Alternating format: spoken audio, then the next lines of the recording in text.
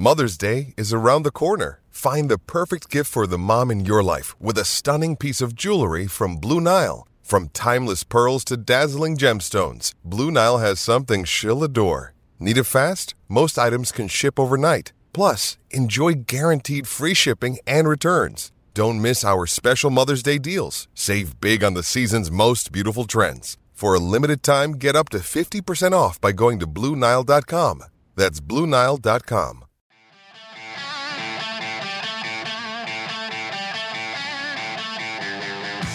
It's time for the VolQuest podcast, where we dissect the biggest news items of the week. Good Tuesday, everybody. Welcome to the VolQuest.com podcast. Plenty of things to get to, but before we do, got a special thanks to our friends at Exterior Home Solutions, thanking them for all that they do for us. We talk about roofing with Exterior Home Solutions, but they do a lot more than just roofing and Exterior Home Solutions. They can do siding, they can do windows, they can do fence. You need a new fence, whatever the case is, at Exterior Home Solutions, they will take care of you. For a free estimate, give them a call at 865-524-5888 or check them out online at exteriorhomesolutions.com. Austin Price is with me now. We got all around the map on this podcast today. We'll get a hoops update from Rob and Grant Ramey coming up in a little bit. We'll get a full baseball update from the weekend in Dallas as well with Eric Kane. But we start with football and Austin Price. Tennessee has a new running backs coach, a replacement for Jerry Mack. Yeah, that's right. Darrell Sims, who is coming from Cincinnati. He's kind of been a climber, has been some different places. He's been to Western Carolina. He was at James Madison. Most recently, he was at Cincinnati this past year with Scott Satterfield. Before that was with Satterfield at Louisville and Eastern Carolina before that. So, again, a guy who's got some ties to the Carolinas, South Carolina native hubs. His recruiting ties are probably the Carolinas and Georgia, which I know recruiting North Carolina and South Carolina is important to this staff. Why do you think he was the right fit? They obviously interviewed some quality candidates when you look at the list of guys that Tennessee visited with. Why do you think Sims ended up being the right fit for this staff? I think it's just, combination mesh and just kind of, recruiting areas, recruiting ties. Why was he the fit over some of the other guys they interviewed? That's a good question. I don't know the answer to that. But for whatever reason, Tennessee felt like this was the direction to go. And, you look back a couple of years ago, I think a lot of people questioned the Jerry Mack hire, and Jerry Mack proved to be a really good football coach here. So I told you, before these hires were ever made, I said, what I've learned is you can't judge, hires until the guy gets here, because, sometimes they've never had the opportunity. Sometimes they've never, had the resources at other schools, and we'll see what kind of relationship builder he is. We'll see what kind of recruiter he is. Having spoke with him, he seems like a really good human being, and one that I think will connect well, with the players on this team. Interesting. He actually is familiar with East Tennessee. He spent a year in Jefferson City, right, and trying to get established in the coaching world as a very young coach who was working at Carson Newman and working with the video coordinator, right? That's right. He worked at Carson Newman, for 1 year, and then kind of started to kind of build himself up from there. But that was when he was in his 20s. I mean, he's 38 years old now. He's been, several different spots over the last decade, and I think continues to climb. And this will be his first, SEC gig. But I mean, again, he was in the ACC for 3 years before being at Cincinnati this past year when Satterfield made the move from Louisville to Cincinnati. So I think, gets the relationship piece in this. He and several other running backs coaches are kind of on like a daily prayer chain type thing. I mean, this is a guy who wears his faith on his sleeve, and again, just seems like a kind of a common sense, kind of guy to me. Having had a brief conversation or two with him, he seems like just kind of a guy that gets it. Yep, less than 4 weeks till spring practice starts for Tennessee. Got to quickly learn this offense, got to quickly learn his personnel, but he inherits a pretty talented room, Austin.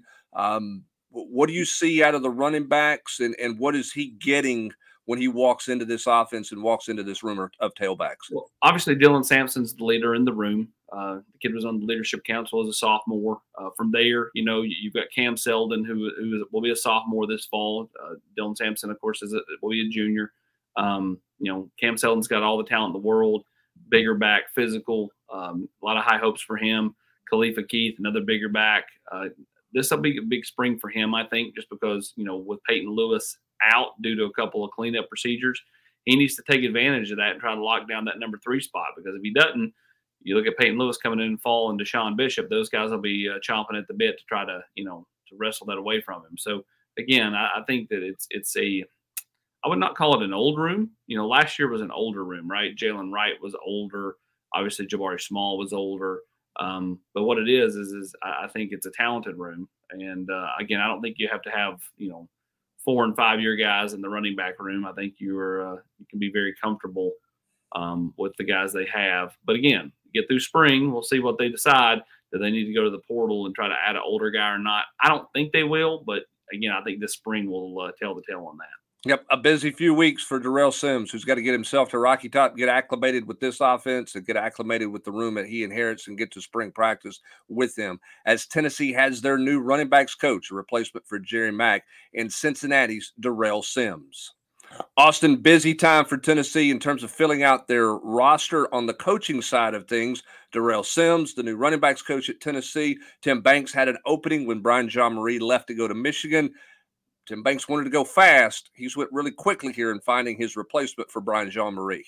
Yeah, he worked it hard all weekend long. And, to have this one done early in the week, I think is a testament to kind of where Tim Banks feels things are with the process and kind of where he wanted to go. William Inge, who's, been defensive coordinator at Fresno State, co-defensive coordinator at Washington the last couple of years, was supposed to go to Alabama, as the linebackers coach for Kalen DeBoer, is not going with him. He's decided to join the staff at Tennessee under Coach Banks. And so he's an older veteran coach. He's 50 years old. All of his ties are really kind of north and west. He doesn't have a lot of ties to the South. Now, that would be the one kind of question I have is, how does it relate to recruiting? But again, if you can recruit in most places. If you're a relationship builder, you can recruit most places. I've not spoken to Coach Inge, so I don't know what kind of kind of personality he has, what kind of relationship builder he is. But from a football standpoint, he has been successful. He did a really nice job with the defense at Fresno State when he was there. Obviously, Washington, has had a really good defense the last couple of years, and he's been an integral part in that. So, again, I think that Coach Banks wanted to go somewhat fast, wanted a veteran, wanted kind of somebody to be his right-hand man the way BJ was. And it looks like he's found his guy. Yeah, interesting in this one here. You start looking and it's hard to find ties, right? It's hard to find how do they know each other? Where does this come from? I know Coach Inge was at San Diego State. He was hired there by Chuck Long. Chuck Long and Josh Heupel know each other. But I think this was Tim Banks working it all week long, weekend long working his candidates. Not sure where the real tie, where they've crossed paths somewhere along the way, but clearly they have. He's got ties to the Big Ten. Banks was obviously in the Big Ten at Penn State. He was at Indiana. Coach Inge was. Maybe there's a tie there, but they haven't worked together in the past that I can find, right? 100%. They've not worked together in the past. And, maybe was there a month crossover between when Inge left Cincinnati and when Banks came in? I mean, they basically were back-to-back seasons. But again, like even that's a little bit far-fetched. I mean, how much can you really build a relationship in 3-4 weeks? But they've never been at the same spot at the same time.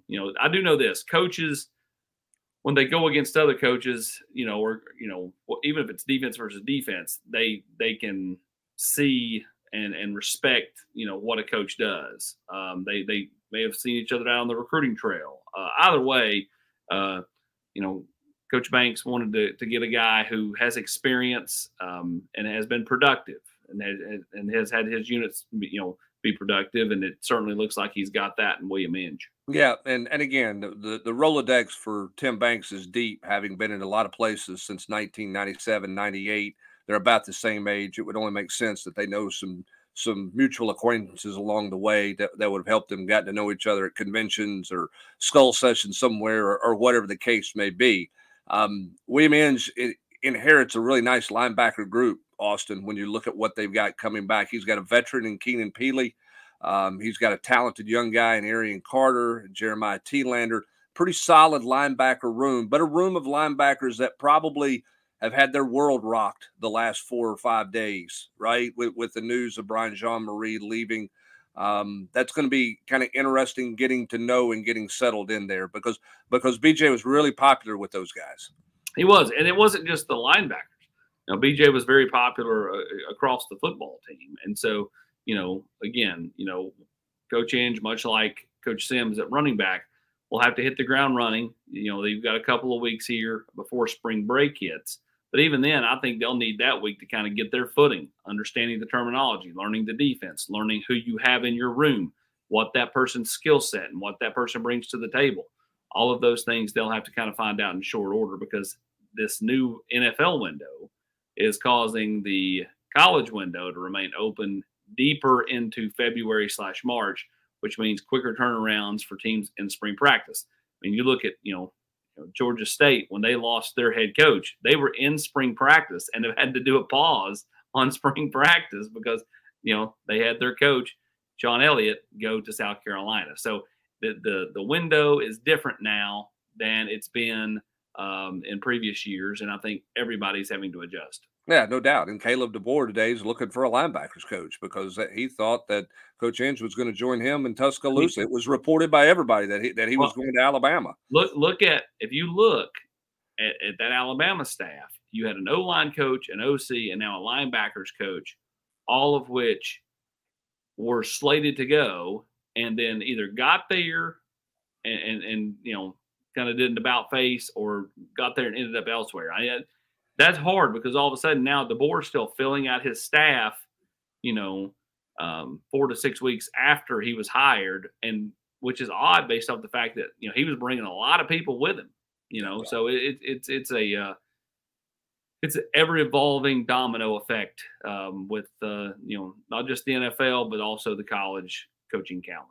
Yep, as the window stays open longer than it ever has. But for Tennessee's head coach Josh Heupel, his 2 position openings have been filled, and he's done it in short order. In just a little over a week's time, he has put his full staff back together and is full steam ahead for Tennessee for spring practice. When we come back, we'll talk some basketball here on the VolQuest.com podcast.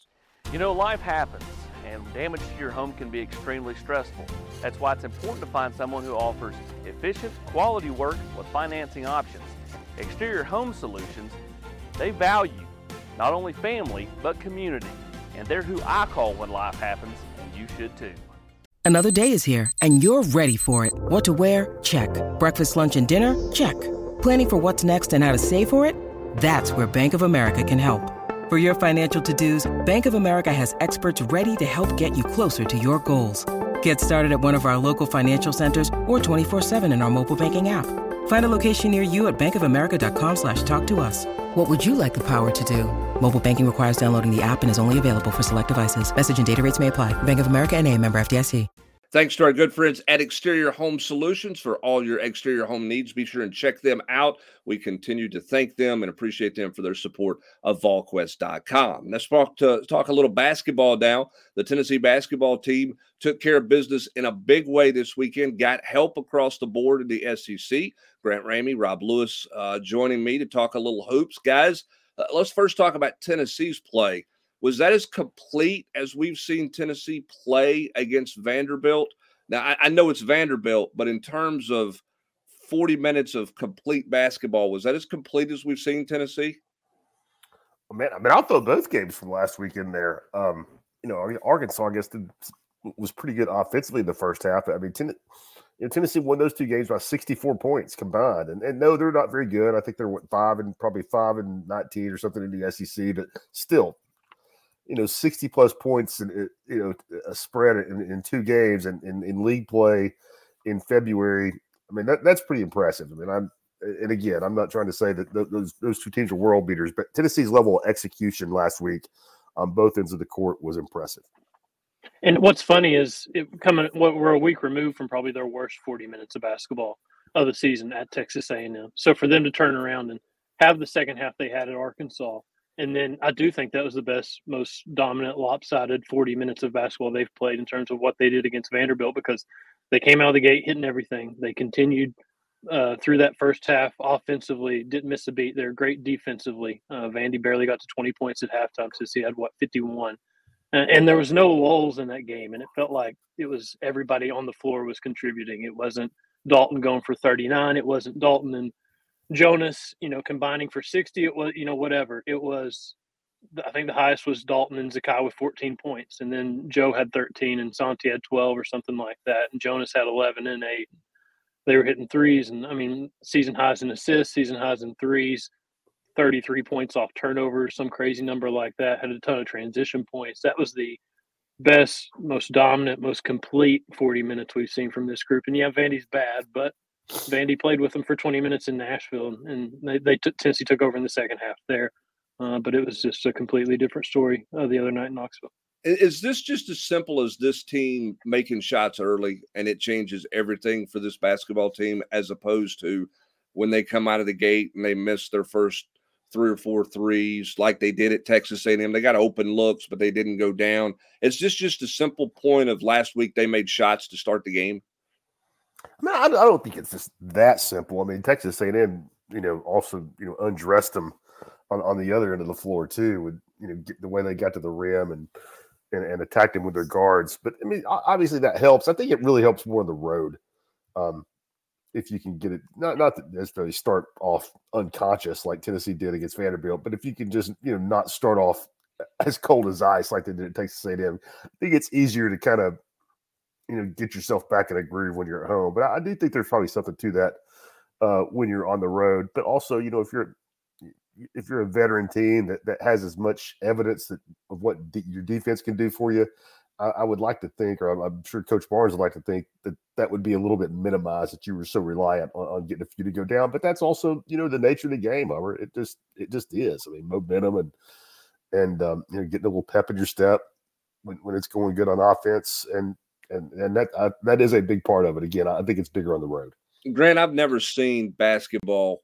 I've followed it a long time. I don't know that I've seen what we're watching right now. 4 teams, I think, ahead of Tennessee in the rankings lost over the weekend. It's hard, and that's a credit to the game, but it's hard. There are no roll them out there type games. It doesn't feel like, right? This is a Vanderbilt team that beat Texas A&M on their home floor, got blown out by Tennessee, and their coach got fired. Right. Right. Why is it this way? Why is basketball been like this, and we just feel it more because there's all this talk about Tennessee being a 1 seed and they got a chance to win the regular season and they're jockeying here and there? Is that a different feel? Has it always been this way, or is it really that different this year? It feels a little different this year. I think it's a little different because of the transfer portal and because more teams have more access to talent, basically, that you can call up from lower divisions or whatever, and kind of fill out rosters better that way and plug holes that that you need to plug. But there's no better example than Saturday afternoon. They released the top 16 seeds for the NCAA tournament, the current top 16 seeds, and the number 1 overall seed is Purdue. And 24 hours later, they go to Ohio State, who just fired Chris Holtmann, who's playing with some assistant coaches, the acting head coach. And Ohio State beats Purdue, and that's just Purdue's 3rd loss of the season. I think that speaks volumes to. It doesn't matter where you go. It doesn't matter who you play. If you don't show up, Tennessee, y'all are talking about slow starts and fast starts. Tennessee goes 0 for 7, I think, in the first 4 minutes against South Carolina, and that whole game is off track, and you get kind of, embarrassed at home in a whatever it was loss. I can't remember how many points Tennessee scored, but it was their lowest scoring output of the season. They played South Carolina, dictated the game and all that stuff. And South Carolina they're tough, but we've seen them also kind of come down to earth here. Losing by 40 at Auburn and then losing at home to LSU on Saturday. So that tells you that any team can go anywhere. Missouri's lost 12 straight or whatever it is, 0-12 in SEC play. At some point, they're going to win a basketball game. You're just going to have to hope that you're not that team that's on the other side of the ball when that happens. And Tennessee's going to have to go there Tuesday and play well and just get another road win like they did against a bad Arkansas team. But it does feel like it doesn't matter who you play, where you play. If you don't come out and play good basketball, you can get beat. Rob, does that make it harder or easier for coaches to get players' attention? because I mean, listen, every fan out there is going, Tennessee will win tonight. I mean, Missouri's terrible. They're not going to lose this game. Missouri's terrible. Is that something that as a coaching staff you have to fight? Are kids savvy enough to see what all's going on in basketball to know you got to show up every night? That doesn't mean you're going to win every night, but you can't just, hey, we're better, we'll take care of business. This is a lay down type deal. Now, I think kids are savvy enough, especially veterans, especially, like Josiah's, your guys like Zakai, that have been around, played in this league, and lost some games. I'm sure they, regret not because they necessarily took teams lightly, but I think they've been around the block enough to where they're not taking it like Missouri 0-12. I mean, what did Missouri do to them last year? I know the team's changed a lot, but I'm sure that's still going to matter to these guys who are back. So when you look at Saturday a little bit further, nobody played more than 25 minutes. How important is that when you're trying to manage legs this time of year? Or is managing legs overrated this time of year? I mean, these guys been grinding, been going, and they've got their regimen. And do guys really run out of legs in college athletics anymore? I mean, was it a big deal that Zakai only played 24 minutes as opposed to 34 minutes? I think it is, and credit Rob. He leaned over with about 14 minutes left because Dalton Knecht checked out, and he put a towel around his neck. And Rob said, "If that's me, that's it for Dalton Knecht. Like, he's not coming back in the game because it's like 35, 40-point lead, whatever it was." We all knew he was going to get another rotation, right? It's the Rick. Well, yeah. I kind of laughed at Rob, like, no, Rick's not going to empty the bench this early because I could count on two hands the number of times in 9 years that he's truly emptied the bench and let it go that early in the game. I think it's a big deal because Dalton had played 34 or more minutes, like something like 6 times in the last 10 games. And Zakai's had a heavy workload all season. And anytime you can get those guys, and Rick said after the game, he's a big rhythm guy. He doesn't want to break rhythm. He wants to kind of establish that rhythm in the season and roll with it all the way through. But I think it is a big deal. If you can get a chance to only play Dalton Knecht 22 minutes, I think that's great. I think the same for Josiah. I think the same for Santi. For Zakai coming off the knee injury that he had last year. Anytime you can take advantage of an opportunity to rest those guys this late in the season and not have to worry about a game getting away from you, I think you got to take advantage of it. I think it's big for those young guys too that got to play some extended minutes and not just get out there for 3 minutes and that's it. And for Rick to also praise those young guys the way he did after the game, saying they played it the right way. Rob, we don't hear very many of those kind of compliments from Rick. No, I mean, I thought it was. I thought the young kids get to play, like Grant said, more than just 3 minutes. I mean, they actually got to go into a timeout huddle, after they'd been out on the court for 4 minutes and get coached up a little bit that way. So I mean, that's the kind of thing that could come back to help you if you have a sprained ankle in Nashville in the SEC tournament or something, and Cam Carr has to play 12 minutes one night or something like that. So I think that's significant. Also, and Rick Barnes would never say this, I bet you one reason that Dalton Knecht and all those guys that played the last 10 minutes, Rick Barnes likes Jerry Stackhouse a lot. I bet you he wouldn't say that in a million years, but I bet you that's one thing, one of the factors in his decision on Saturday. Yeah, I mean, I'm sure he didn't want to embarrass him and knew had a pretty good feel for where things were with Coach Stackhouse. And it'd be interesting to see where Jerry Stackhouse lands next. I joked to somebody today, maybe he's an analyst on Tennessee's staff at some point in time here because those two really do like each other. Now I think Jerry Stackhouse wants to go on and be a head coach somewhere and continue his coaching tree. But they're for whatever reason, those two guys have a great amount of respect for each other. I'll say this too, and maybe I'm wrong here. That I mean, you don't rest those guys 22, 24 minutes if those young guys go out there and look like the Bad News Bears, because Rick would have got mad and thrown some people back in the game. So, I mean, credit those guys not just for getting the minutes, but playing the way Rick wants to play. Because otherwise, he'd have got mad, and Zakai would have went back in and got a run at point if they couldn't get the ball up the court, right? I mean, 100%. So give them credit for realizing, hey, this is crazy. We got a window with 10 minutes to go in the game here. We better take advantage of it. Cam Carr certainly took advantage of it with his jump shooting prowess, but they did play within the system there. The other guy who showed up in this game who played well that I want to get your take on is Santi.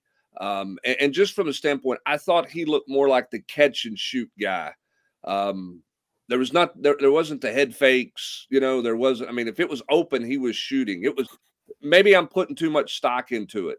But it felt like it was a little different. Like he was jump shot hunting a little bit more than we have seen the last few weeks. Fair, not fair? I mean, I don't have any data to back it up, Grant, but I just, Hubbard, you asked about getting the one to go down early. I think it's important for him individually right now. Maybe not so much Tennessee as a team, but he splashed one on the second or third possession, and to me, he just looked more ready to pull the trigger, Hubbard, like you're talking about, more of a catch and shoot guy. Just I don't know if his head coach has really finally got the message through, but he just looked, like I said, more ready to rock and fire. He's been too hesitant. I think he is extremely unselfish, and I think it comes from a good place. And he's those head fakes you're talking about, Hubbard, and the drives.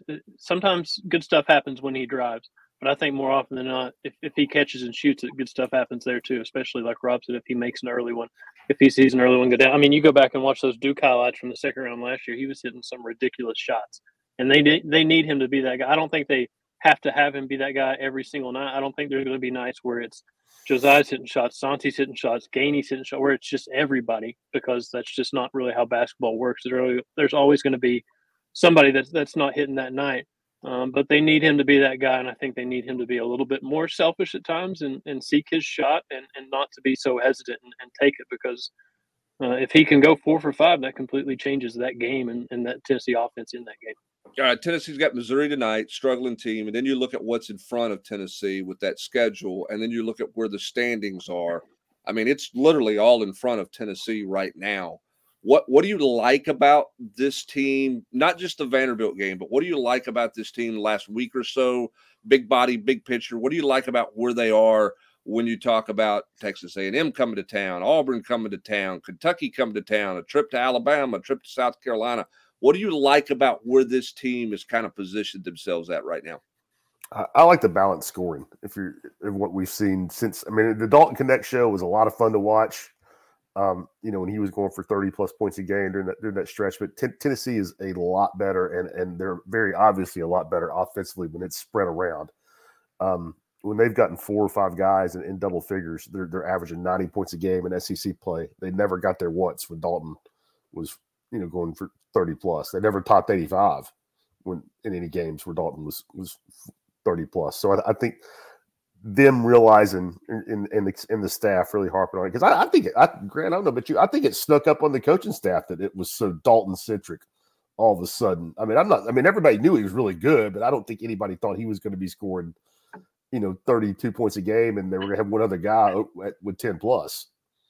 Yeah, and me and you, Rob, we talked about it on Fast Break the other night. Like, he can give you 39 against Florida and carry you to a win, but they're at their best when Dalton's playing well, but Jonas is also playing well, and he's a double guy, or Zakai's playing well, and he can be a double guy as well with points and assists, or Josiah's hitting shots, or Gainey scoring off the bench. It doesn't have to be 5 guys in double figures, but if they got 3 primary guys playing well, I think it makes this team different. What I like about them in terms of going down the stretch, they got embarrassed a week ago at Texas A&M, and this team has kind of felt like they play well for a few weeks, and then they kind of need to get humbled and get kind of that setback, that whether it's Mississippi State, whether it's South Carolina, Texas A&M, whatever. And they got some help on Saturday too, with Kentucky going to Auburn and winning, and LSU going to South Carolina and coming back from down whatever it was, 15-16 in the second half to win that game, because they're only a half game back of Alabama in the standings. They're a game back, a half game ahead of Auburn and South Carolina. So that's big. You get Auburn at home. You got to go to Alabama in a couple of weeks. That's going to be really, really tough. You got to go to South Carolina. You got Kentucky coming here for Senior Day, March 9th. So they're going to need some help. They're going to have to find a way to win a tough road game there in that final 2-week stretch. But at the same time, Alabama still has to go to Kentucky. And, Alabama's got, I think, 2 games with Florida still left. Florida's playing pretty well right now. So it's a good thing you're in that top 4, and you're that double bye you're trying to get in the SEC tournament. That's huge. And Tennessee could still win this thing depending on how Tennessee plays and how Alabama goes from here. How important is winning the regular season championship? I mean, I don't know that is very important. important. I think it's important to your fans, but I just think, a byproduct is with Tennessee's schedule. I mean, it's going to help you with seeding. I mean, if Tennessee wins this thing, they're going to have, they got to be a 1 seed, right? I'm just looking at it. I mean, even if you lose to Alabama, you pick up another win over Kentucky. You're going to get a good win. You have a good win over Auburn. It depends on what else happens out there, obviously, but you're certainly right there. I mean, this league, we haven't talked about. This league is vastly improved. Is that what it was? Is that transfer portal? Is that coaching? I think coaching. Is that schools playing harder competition in the preseason so nobody's stacking 12 meaningless wins? And they've played real competition, and that's made them better. I mean, what do you attribute it to? Rob, you say coaching? I think the biggest thing is coaching, but also, you have to, go behind the scenes, and there's had to been some. I think there's been an emphasis from Greg Sankey in the last decade to athletic directors to not necessarily lean on them is probably a strong word, but hey, let's make some hires, let's spend some money in that direction, and I mean the product is just wildly improved. It's night and day. Can they get 10, Grant? Can they get 10 in the tournament? Is that too much? Rick Barnes says they can get 10 or 11. Rick Barnes has never he's been shot away from Harvard for 10 for 9 years. I mean, Jimmy Dykes has Vanderbilt last 4 out. I think he's going to have 14 or 16 in here in a couple of weeks. I think they could, depending on how it goes from here. But I do think the league's as good of a place as it's been in a long time. I do think it's coaching. I do think it's investments. I mean, you look at Rick Barnes, what he's done at Tennessee. It's as good a spot Tennessee's been in a long time. Alabama with Nate Oates is as good a spot they've been in a long time. Missouri was good last year. South Carolina's much improved this year. Auburn with Bruce has always been good.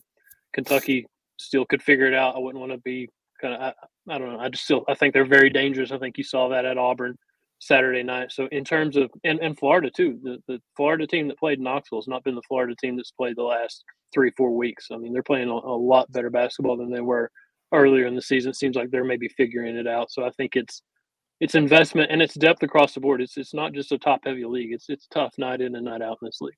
I mean, even Georgia. I mean, they're 4-8 in the league. I mean, they had Alabama and Tennessee both dead to rights late in the second half at home.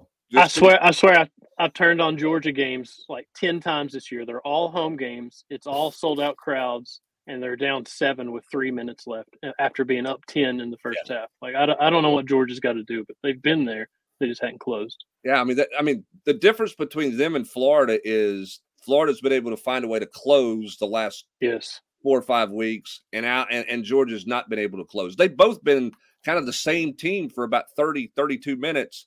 Florida's found a way to finish it off the last 8, and Georgia has not. And otherwise, I mean, pretty similar teams. It is interesting to watch this league and fun to watch this league be as competitive and as good as it is night in and night out. I don't know that we've ever seen it that the way it is right now. And as a result of that, you better bring it every night. Tennessee's got to bring it tonight against Missouri and then put themselves in a position to be back home against Texas A&M, and then that gauntlet of a schedule in front of them to finish it out. That could determine a championship, certainly double bye in the tournament, seeding in the big tournament as well. Lots in front of Tennessee. We'll cover it all for you at VolQuest.com. Coming up next, we'll get you an update on baseball. That's with Eric Kane right here on the VolQuest podcast. Your roof, it's the most important protection against nature for your home or your business. That's why I trust the experts at Exterior Home Solutions. When you need mealtime inspiration, it's worth shopping Kroger, where you'll find over 30,000 mouth-watering choices that excite your inner foodie. And no matter what tasty choice you make, you'll enjoy our everyday low prices, plus extra ways to save, like digital coupons worth over $600 each week. You can also save up to $1 off per gallon at the pump with fuel points. More savings and more inspiring flavors make shopping Kroger worth it every time. Kroger, fresh for everyone. Fuel restrictions apply. Be sure and give our good friends at Exterior Home Solutions a call for all of your exterior home needs, whether it's windows, siding, roofing, whatever. They can take care of you at Exterior Home Solutions. Everybody's looking for those spring renovations. Nobody to better handle that than the good folks at Exterior Home Solutions. We thank them for their continued support of VolQuest. Joined now by Eric Kane from I guess not parts unknown. He's known where he's at in Dallas, Texas, getting ready to make his way back to Knoxville, Tennessee after Tennessee plays baseball this weekend, kicks off the season in grand style. Didn't get to sweep, Eric, but they went 2-1.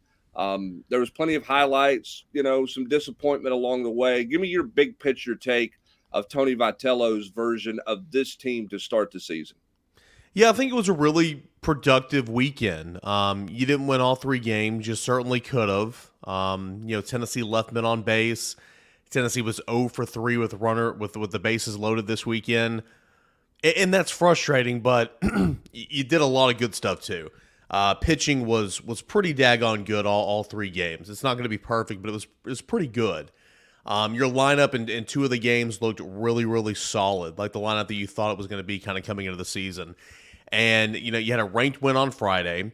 Saturday's loss, Tony Vitello, I asked him, I was like, what can your team learn from this? And is it good to have a loss like this on opening weekend that can maybe teach you some lessons down the line? He said, hey, this was a regional game. The atmosphere, the type of game where it was low scoring, good pitching, literally every pitch matters. I mean, this is a regional game. So I think that you can take a lot from that loss to Oklahoma in extra innings and, as you continue on throughout the season. And then the way Tennessee responded, losing that game, a late game, extra inning loss, falling behind quickly by a couple of runs on Sunday, coming back, taking the lead, losing that lead, and then coming back and just slugfesting your way to Sunday night. Thought it was a really, really good response for Tennessee. So overall, thought it was a really productive weekend. A lot of new faces made their Tennessee debuts known, and they did a really good job in that regard. And I would say mission accomplished this weekend. Now you come back for a pair of midweeks and a lot of non-conference games before the SEC schedule begins in a month. Yeah, first of all, shout out to the Tennessee fan base who was there. I mean, what a heck of a crowd for February baseball and in another time zone in Dallas, Texas. Pretty impressive, not just family and friends there, but some Tennessee fans checking it out down there, which was really cool to see when you watched it on the stream and everything. So shout out to them. You mentioned some things to work on now that you move into the non-conference portion where you're not playing a bunch of ranked teams. How much more experimenting, how close is Tony Vitello to setting a lineup? What do you think that he takes from this that says, hey, maybe we're better here than I thought we were going to be, or man, we got to work here, or maybe we need to look at doing this or doing that? Or is it way too early to say that because you've played 27 innings of baseball? I think it's way too early to have anything set in stone, anything definite, if that makes sense. But, I mean, he's going to continue to tinker a little bit. You saw the order of the lineup switch a little bit for Sunday's game. Dylan Dreiling moved up to the 2-hole. Blake Burke moved down to 7. I like Hunter Ensley as a 2. I would love to see Dylan Dreiling as a leadoff. I think that's something we'll see before too long. So I think you'll see him continue to tinker with the order of the lineup. And, that's normal throughout the season. As far as who's out there to start position-wise, I mean, it is what it is. Cannon Peebles, I think, and I said this going into the weekend, and it turned out to be pretty much what I said, what I thought at least. On a normal 3-game series weekend, Cannon Peebles is going to catch 2 games. He's going to DH the other one. Cal Stark's going to get a start. And that's what happened, and Cal Stark was really good behind the plate against Oklahoma. And even at the plate, I think he was 0 for 3 or whatever, but he hit the ball really hard a couple times. So, I think that's going to be normal going through, but Cannon Peebles' bat's going to be in the order pretty much every game. I think Kavaris Tears is going to be your starting right fielder, but, once out of every 3 or 4 games, you're going to see Reese Chapman get a start. And then I think you're going to see experimenting with Robin Villanueva and Dalton Bargo in pinch hit and in designated hitter opportunities. So, baseball's never, especially college baseball, a lot of times you don't have a set in stone roster. You go by matchups, platoon splits, all that and more. And I think Tennessee will continue to kind of navigate through those waters. But overall, the guys that are out there on the field are going to stay. And then depending on the injury situation at shortstop, that will determine kind of how much longer Christian Moore stays at short, or maybe he stays at short. He looked like he, felt right at home there this week. He made a couple of nice plays. Yeah, I thought, to me, that was one of the biggest things that stood out about this weekend. I thought this team's fielding was really good. I thought they made a ton of plays, something that, they needed to improve upon from a year ago. And I thought that showed up. all weekend long. I thought they were really solid for a group that was, they were mixed and match in the middle infield, and you had some newcomers out there who had played other places but hadn't played with this team. I thought, to me, that was my biggest takeaway, is that this team has a chance to be a really solid fielding baseball team. I couldn't agree more. One of my takes on Saturday night, and it's unfortunate because it's kind of overshadowed because of the leaving runners on base and losing in extra innings, but the defense was just phenomenal. I'll tell you what, Blake Burke, it's 3 games. I get it. We need to see a little bit more action here in the season, but Blake Burke has improved tremendously defensively at first base. Last year, well, not very good, point blank in the field.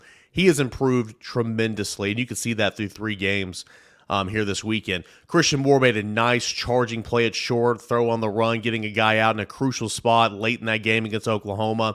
Billy Amick in the first inning against Oklahoma, ranging to his right, throwing off balance across the diamond, getting the out at first base. Hunter Inslee 3 times this weekend, making, I guess against Baylor it was more of a diving catch, but 2 catches over the shoulder at the warning track against Oklahoma. Dylan Dreiling, a nice diving catch in left field against Oklahoma before, his mishap there in the 10th inning that I think he would tell everybody that he probably should have caught against Oklahoma. Point being, yeah, Tennessee was flashing the leather. Oh, yeah, and then 2 plays at the plate against the Sooners, and Blake Burke throwing it to one to Charlie Taylor or to Cal Stark with a beautiful tag, and then the second time to Charlie Taylor at the plate to cut down a run.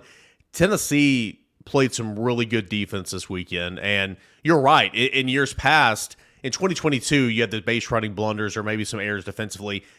They were overshadowed because you were scoring 12 runs a game. In 2023, those were magnified because you struggled throughout the first portion of the season.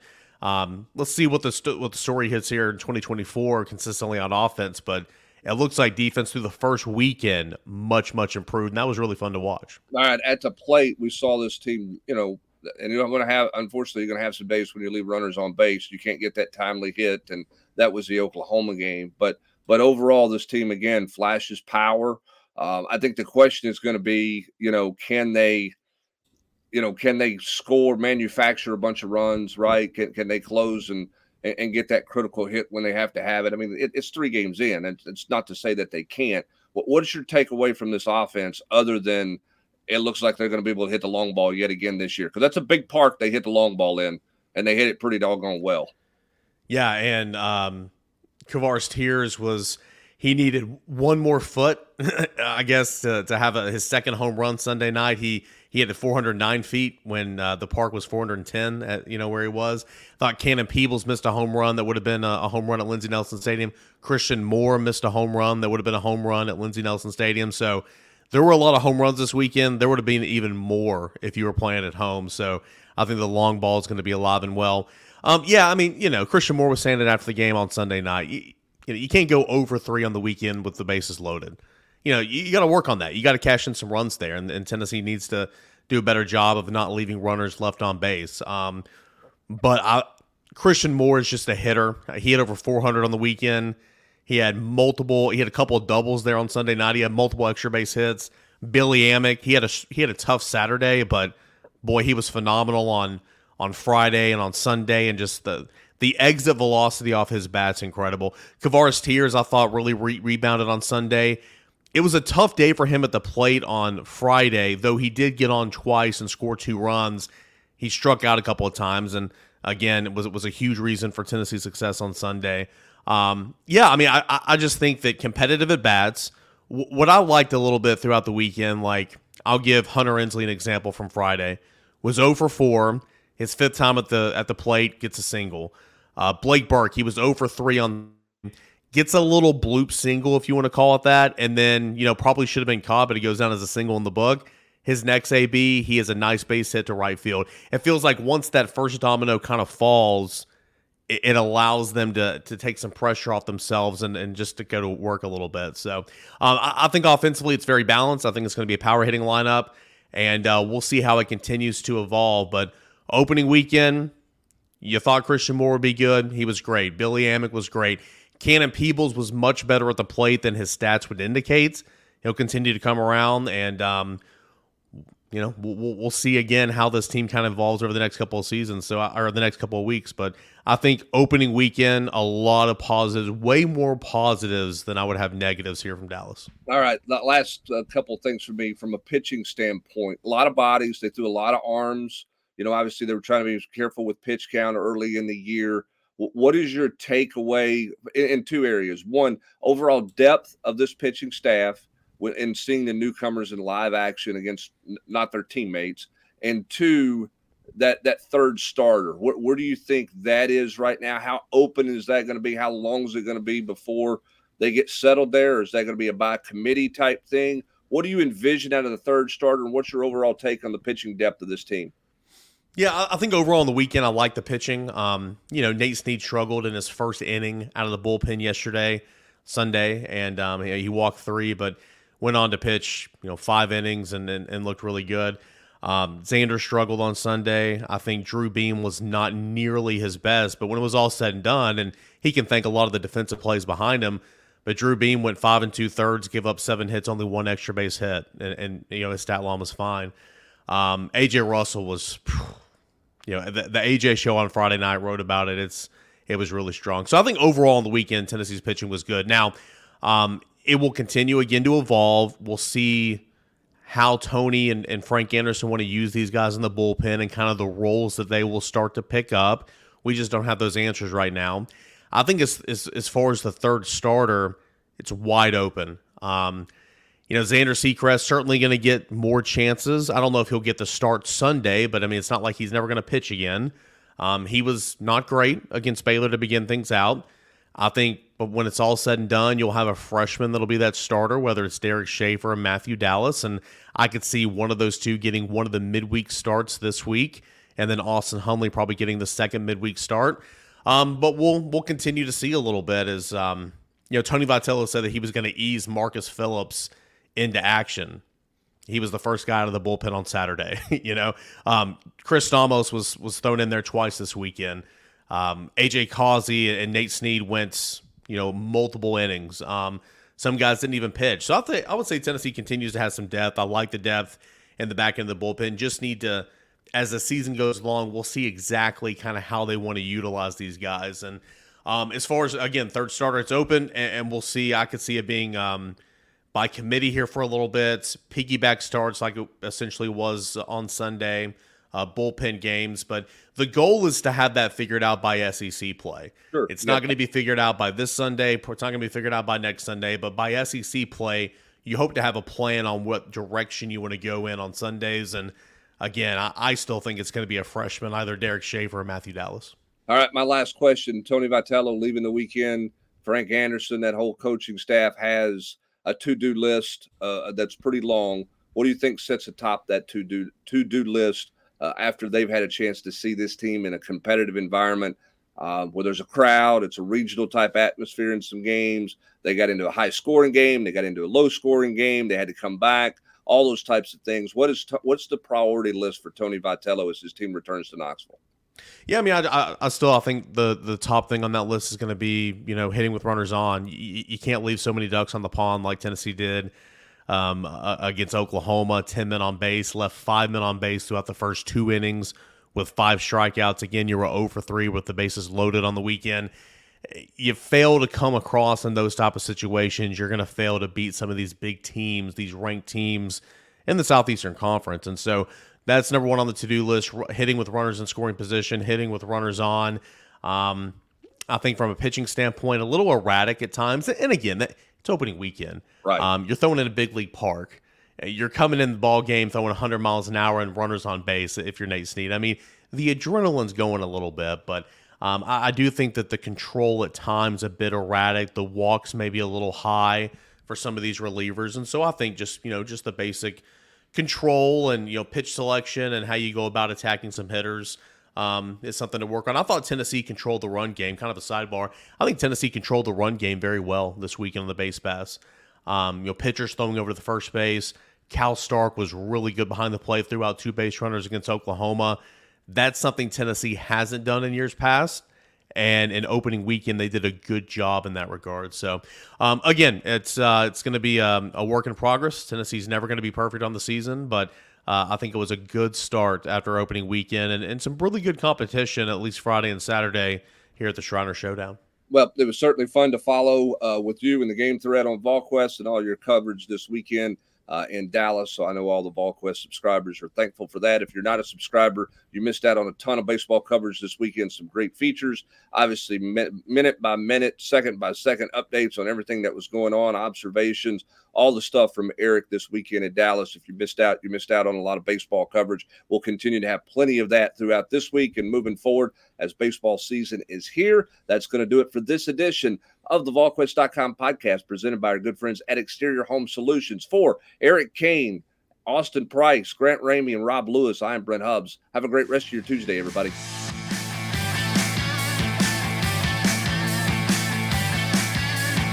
You've been listening to the VolQuest podcast every week here on VolQuest.